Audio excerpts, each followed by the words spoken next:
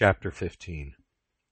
Now when these things were done, the word of the Lord came to Abram by a vision, saying, Fear not, Abram, I am thy protector, and thy reward exceeding great.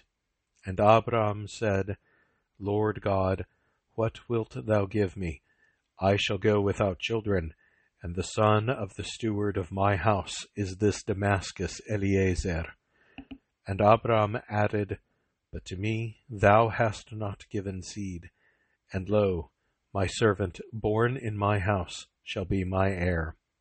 And immediately the word of the Lord came to him, saying, He shall not be thy heir, but he that shall come out of thy bowels, him shalt thou have for thy heir. And he brought him forth abroad, and said to him, Look up to heaven, and number the stars, if thou canst. And he said to him, So shall thy seed be. Abram believed God, and it was reputed to him unto justice. And he said to him, I am the Lord who brought thee from Ur of the Chaldees, to give thee this land, and that thou mightest possess it. But he said, Lord God, whereby may I know that I shall possess it?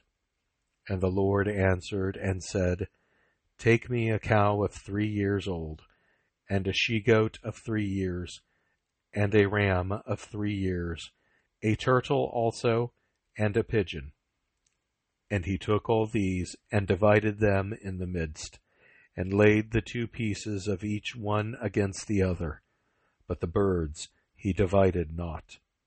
And the fowls came down upon the carcasses, and Abram drove them away.